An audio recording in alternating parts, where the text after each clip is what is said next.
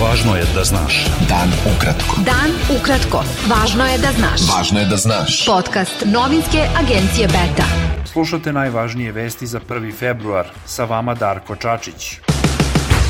6 poslanika Evropskog parlamenta iz 3 političke grupe uputilo je pismo najvišim zvaničnicima Evropske unije, od kojih su zatražili pokretanje međunarodne istrage parlamentarnih, pokrajinskih i lokalnih izbora u Srbiji pod okriljem OEBS-a, Saveta Evrope i Evropske komisije. U pismu predsjednici Evropske komisije Ursuli von der Leyen, šefu evropske diplomatije Josepu Borelu i komesaru za proširenje Oliveru Varheiju, poslanici Zelenih, socijalista i demokrata i Evropske narodne partije zatražili su da rezultati decembarskih izbora u Srbiji ne budu priznati do okončanja nezavisne istrage izbornih neregularnosti. Predstavnici koalicije Srbija protiv nasilja dobili su poziv da prisustvuju sednici Evropskog parlamenta 8. februara, kada je na dnevnom redu usvajanje rezolucije o nedavnim izborima u Srbiji.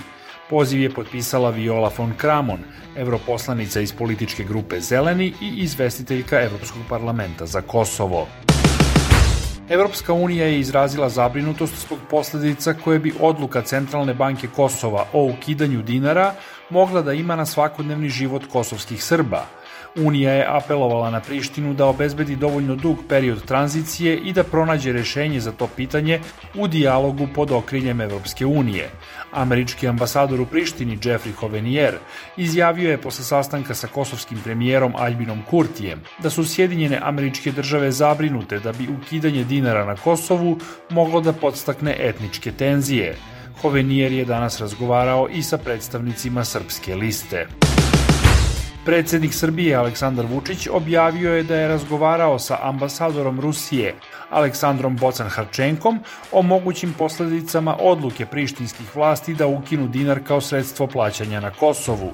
Vučić je naveo da je ruskog ambasadora obavestio o mogućim posljedicama tog, kako je naveo, neodgovornog akta režima Aljbina Kurtija.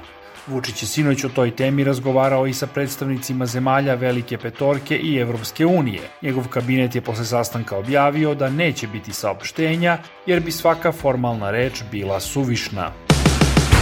Odbornici Srpske napredne stranke u Skupštini Beograda sastali su se večeras u centrali te partije. Tema sastanka je samo jedna: da li će se ići na formiranje većine u gradskoj skupštini ili na nove beogradske izbore.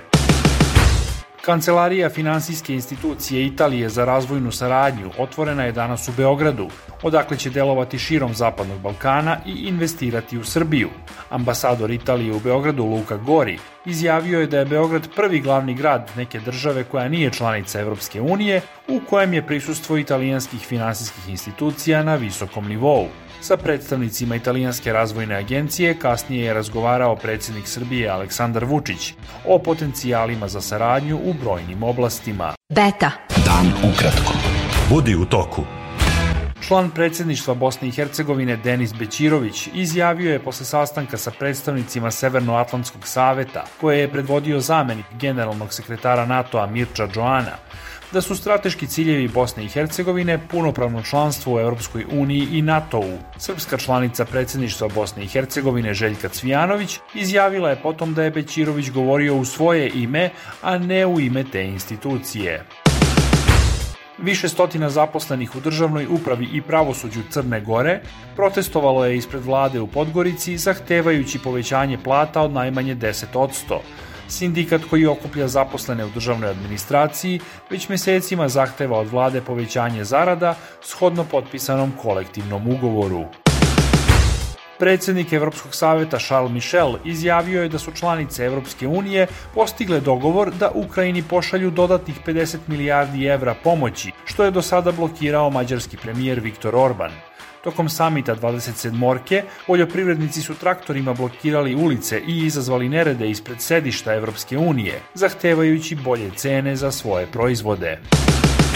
Broj ubijenih Palestinaca u izraelskoj ofanzivi na pojas Gaze, koja traje gotovo 4 meseca, premašio je 27.000, saopštilo je Palestinsko ministarstvo zdravlja.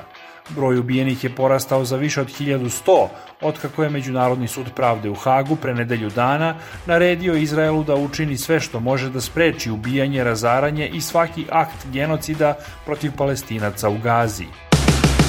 Zatvoreni ruski opozicioni lider Aleksej Navalnji pozvao je sunarodnike da iskažu nezadovoljstvo predsjednikom Rusije Vladimirom Putinom tako što će na predstojećim predsjedničkim izborima glasati u određeno vreme. Navalnji je naveo da bi formiranjem dugih redova na biračkim mestima 17. marta u podne ljudi izrazili snažnu demonstraciju raspoloženja u zemlji.